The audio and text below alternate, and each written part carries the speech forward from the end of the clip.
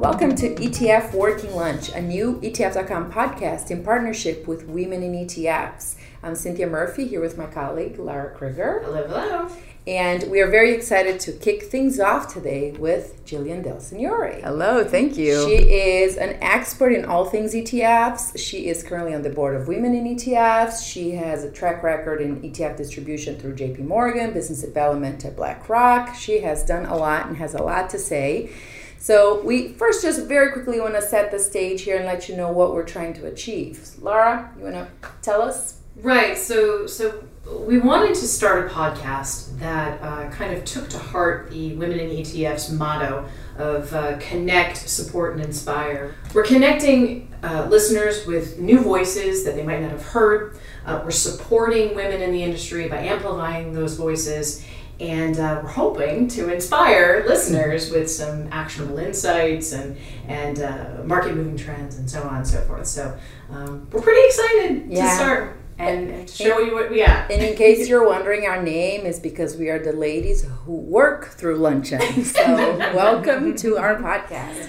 Jillian, why don't you give us the latest on what's up with Women in ETFs, some of the latest accomplishments and things we can be happy about. Oh, first of all, thank you for this. This is awesome, and we're so excited to be a part of it. And thank you for having me on this really first episode of the podcast.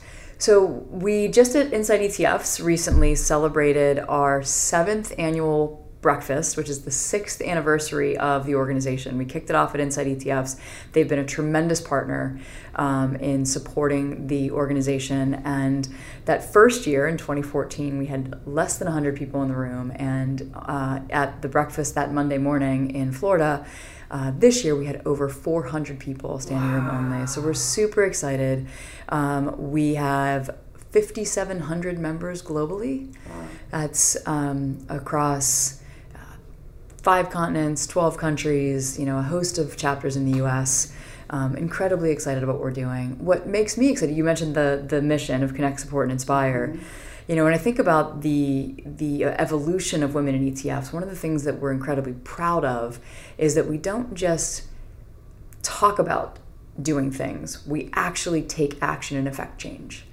And I think one really good example of that, and we've seen it take impact at this conference, the Inside ETF conference specifically, is the Speakers Bureau. And I know we've helped you sort of tap that for this podcast. And we're really excited about the fact that we've been able to put together a very long list of women speakers in the industry. We had a goal when we started this 18 to 24 months ago of getting the number of women speakers, the percentage of women speakers at industry conferences over 25% in 2 years. I'm really proud to say that at Inside ETFs this year, there was 28% of the women were female. Mm-hmm. So we really are excited about the action we've been able to take as an organization to affect change. In my new role as co-head of mentorship and leadership, we're really focused on developing, we have it in a couple of chapters in the US and in Europe, one-to-one mentorship pairings, but are going to continue to evolve that into additional chapters, expand our university outreach and connect university outreach to mentorship. And then hopefully one of my goals, because I've been really blessed in my career to have peer mentors, so women in my life and men who have gone through similar career changes at similar times. And so we're going to try to evolve our peer-to-peer mentorship as well. So incredibly excited about the growth. I will mention that we have about 20% of our members are men. So men listening, please do also become a member, and we hope to get you involved as well.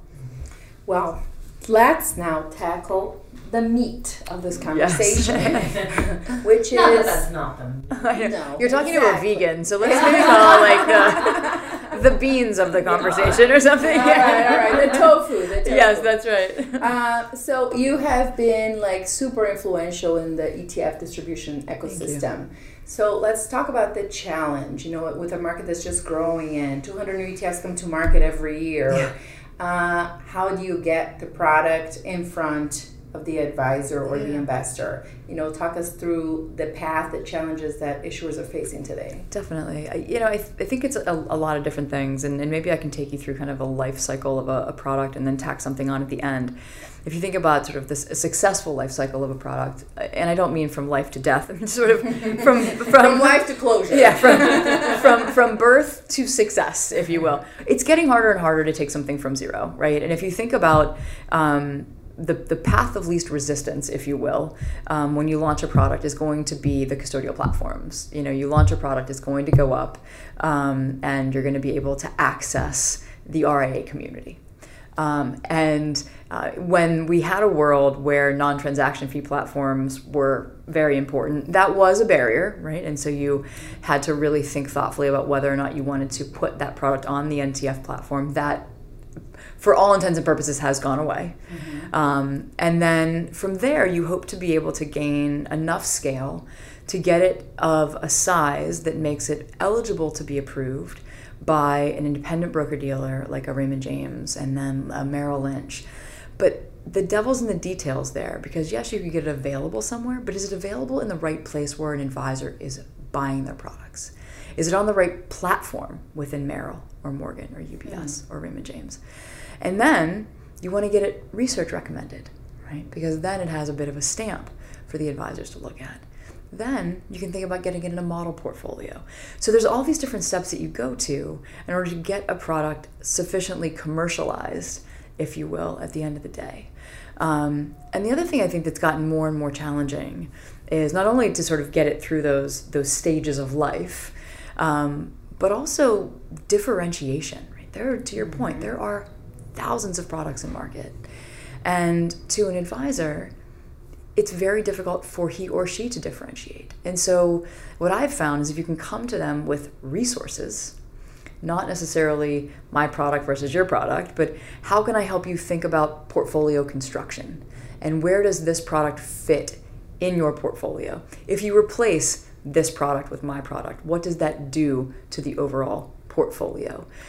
With the removal of commissions, we actually saw a huge number of advisors that were looking to engage in that conversation. They were saying, okay, I don't have to pay commissions on any of these ETFs. I'm going to rethink the way I'm building my portfolios because I no longer have to worry about that. If that was one of my due diligence components, it's gone away. And so we were able to engage in really meaningful portfolio construction conversations with advisors who were saying, I'm going to rethink the way I'm going about this, start over. Let's start to have a dialogue.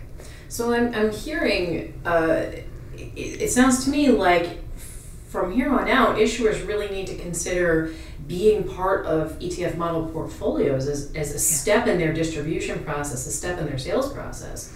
You can't just build it and they will come anymore, right? ETFs are not bought, they are sold, right? And I do think model portfolios, I feel like it's become a buzzword. Mm-hmm. Frankly, they've been around for quite some time. A lot of issuers have been doing them for quite a long time. But it is, if you think about commercialization of products, if you can take a set of products and put them inside this model, you're not having to sell each individual fund one by one. And so you're able to commercialize a suite in many cases through selling a model. And you look at some of the home offices and you see them, they are launching their own model portfolios. Merrill Lynch launched something earlier in the year. TD Ameritrade has their model marketplace. And there's a whole host of others. I don't mean to just call those two out. But it is a really interesting way to get at advisors. Primarily what I would call, at least within the RIA community, the long tail. Mm-hmm. But if you talk to more of the larger RIAs, I don't even want to put a number on it, but just say larger RIAs. Mm-hmm. Who look at themselves as those are the ones that are going to be building the portfolios, doing the due diligence, have the investment teams of the CFAs. They're doing that themselves. Maybe they use models for smaller accounts, but what you find is that for that long tail, sub $100 million RIAs, again, I don't love putting a number on it, but just use that as an example. Mm-hmm. They may look at themselves as more of an asset gatherer, not an asset manager. And so they value hiring a manager that they can just consume their model portfolio off the shelf and fire if they need to, right, as well. And you're starting to see a lot of the wirehouse home offices start to do the same thing. It's just a way for them to help their advisors focus on asset gathering and hire someone else out to do the asset management. Because outside of this approach of the model portfolio, if you are a new issuer coming to market today, there's the milestone you have to cross and a lot of advisor screens, which is the minimum assets under management. So we've seen a lot of newcomers have what we call the bring your own assets to the table. That's right? And is that the way forward now if you really want to carve new inroads into this space? If you want to reach, especially the larger IRAs that are building their own portfolios, how do you get in front of them unless you start high, $100 million, $200 million? Yeah, and I think a lot of things there. There's a lot to unpack there. I think, number one, you could start to think about seeding these products with more money, right? But then you have the question around, well, it's really not diversified asset base, right? It's just your seed capital, and so that could be a challenge. But yes, it is getting harder and harder to take something from zero. And so whether it's BYOA or some sort of anchor tenant, as I would call them, you see a lot of the ESG products have had these anchor tenants that have come in, right? And they're that first investor. Susol and USSG. Exactly. They both had, She too. Yeah, so you see a lot of them. And they were very successful. So I think that these are tactics. The BYOA have been very successful. And I think it's observing your internal affiliates, and that can mean any different things to different firms, but to see, do you have a client, because these internal affiliates at the end of the day typically are clients of the asset management firm, to be able to really harness that and have them as that seed investor. It really does. It gets you off the ground. However, if you do remain fairly concentrated in that single investor, you have the same problem that you would if it was just your seed capital. These, whether it's RIAs or other platforms, that's great. You've got assets, but is it trading, right? Because if it's one single investor, is it actually trading regularly? It's not a diversified asset base. So things that as an ETF industry, we know we can debunk in many cases, but it's still a real concern of other investors when it is sort of that single sole seed investor. Yeah, it sounds like it's an evolving challenge, even though we're 27 years in the ETF market. It really is. It's a constantly changing. And that commercialization process, if you think about product development and you're taking an ETF from an idea to execution, it's what does the landscape look like? Am I bringing something new, or am I bringing something in that's lower cost, differentiate? All the different things you go through when you're thinking about bringing your product to market. Having that commercialization plan in the idea phase is becoming just more and more critically important to understand who is my buyer. Is this product going to be saleable to an RIA? Because that's the place it's going to be able to go. And if it's not interesting to them, how are you going to take that from 0 to 50 to 100 to 200 to even get it available at some of these other platforms? So you really have to think about who's going to buy it first. Well, if you are starting an ETF business and you need a mentor to figure this out, there's great mentors in ETFs. Yes. So we recently met up at Inside ETFs 2020, which was kind of it's the Super Bowl of the ETF industry, right? So I wanted to ask you, what were your main takeaways from that conference? What sort of conversations were you having on the ground with folks? Yeah, first of all, it's such a great opportunity to get together. For me, it feels like a family reunion. Right. This is my 10th straight year at this conference, or at that conference, excuse me. And it really is the only place you can go to see everyone who matters in the industry at one time. And keep yourself caught up on the trends, right? And I think that's what we started to see this year when we were all down there together. Was a couple things stood out. So we did a host of things with women in ETFs. I did start to notice, like I mentioned, there was a lot more female representation on panels and panel discussions. I had the honor of doing the introduction for an amazing session with Alpha Girls. So Julian Guthrie and Magdalena Yacil, who talked about being women. Julian is the author that wrote the book Alpha Girls, and Magdalena was one of the women that were highlighted.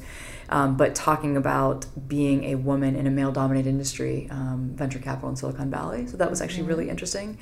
From an investment perspective, there was a couple things that stood out to me. One was ESG. And I'll hit on each of these, in a minute. But ESG, non-transparent active, and I actually moderated a panel on defensive investing, and the room was jammed, standing room only. and a little pressure, but it was a really good discussion with 3 investors and one gentleman who was a head of ETF product at an issuer. When I say investors, like boutique asset managers, if you will. So maybe I'll start there. So clearly we are, 10 plus years into a bull market, long in the tooth. We have a presidential election coming up at the tail end of the year in the U.S. There's a lot of uncertainty. Coronavirus. Well, one of the gentlemen on the panel actually said, Manish Kata, actually said that he had a client that was about to sign on a dotted line to open up an account with him and said that he was concerned about the coronavirus. It's crazy. And he was like, "Are you serious?" Like, but that stuff is real, right? And it's concerning. And so the conversation we were having was about weatherproofing your portfolio. So we talked a lot about tactical investing, and does risk management even exist anymore? Can you stay invested and be effectively defensive? 2 people on the panel, the 2 were very tactical, and then the one other investor was like, no, risk management worked. And so it was a really interesting dialogue back and forth. Bottom line is people are really thinking about being defensive in their portfolio positioning. The other one, ESG, I think is continuing to really catch on. I know your eye, Laura. I know it is. My eyes just lit yes. up. Oh yeah, you can talk yes, right. On my flight to Florida, when I was flying down that Saturday evening, I listened to a podcast that you had done and talked about this. And, the European market is well ahead of where we are in the U.S. And I think in the U.S., what we've seen is a whole lot of bark and very little bite so far, right? And so I think people are a little bit skeptical, including some of the pundits and that I know you do the podcast with. But I am a believer that people are going to want to get more and more customized in what they're doing. And I think there could be potentially an interesting cross-section with ESG in the ETF world, also direct indexing. So I think that there's a really interesting thing that could start to develop there. So I am keeping my eye on ESG from that perspective. So there was a lot of chatter about ESG here at the conference, and you made the point on the podcast I listened to, there are dollars following it at this point. Some of it is likely the anchor investors, but nonetheless, there are assets going there, and BlackRock clearly made a lot of noise recently with what they were talking about in their letter to clients. Non-transparent active. One of my biggest takeaways is we need to stop calling it non-transparent active. We are calling it semi-transparent. Semi-transparent, right? For the record. And I think people would even take offense to that. I think people have started to just call it active equity, right? No, it's not fair. And it's not fair. I don't think that's fair either. I say semi-transparent. Yeah. But I think semi-transparent is a better a better definition of what people are doing. So I think that's been really interesting. There's a lot of talk about that. There's a lot of traditionally active managers who actually came to the conference just to sort of observe, that are looking to enter the market either through the semi-transparent structure, any of the 5 or 6 that there are out there now. They're also potentially looking to enter through active fixed income, where you can be transparent. The PMs are less concerned about that. So I think this active, whether it be equity, semi-transparent, or fully transparent, or active fixed income, which has been proven in some senses, mainly in short duration fixed income, but we are seeing traction there. That to me is interesting to keep your eye on. There's a lot of interesting things happening. We've seen a lot of action in fixed income. There's a lot of well-known asset managers looking to enter the ETF industry through the semi-transparent wrapper. And I do believe that they have to have commercialization plans in place for these products. And so that's an area that I was keenly interested in paying more attention to and trying to understand what's coming. Well, sounds like 2020 could be the year active finally takes off. We've been waiting for about 20 of them, so we'll see. And ESG becomes, the big new thing. We'll see, right? So we'll see. Well, we probably should leave it there. Yeah, I'm going to be waiting on tenterhooks to find out what happens next. So thank you to our guest, Jillian, for the great insights and the great conversation. For more info on this topic or about anything on ETFs, or to catch the next episode, please visit us at ETF.com. And for more information on how to get involved in Women in ETFs, please visit womeninetfs.com. You can write to us with your questions, comments, and thoughts at ETF Working Lunch, that's all one word, at ETF.com. On behalf of Cynthia Murphy, myself, and the rest of the ETF.com team, thanks for listening, and we'll see you next time.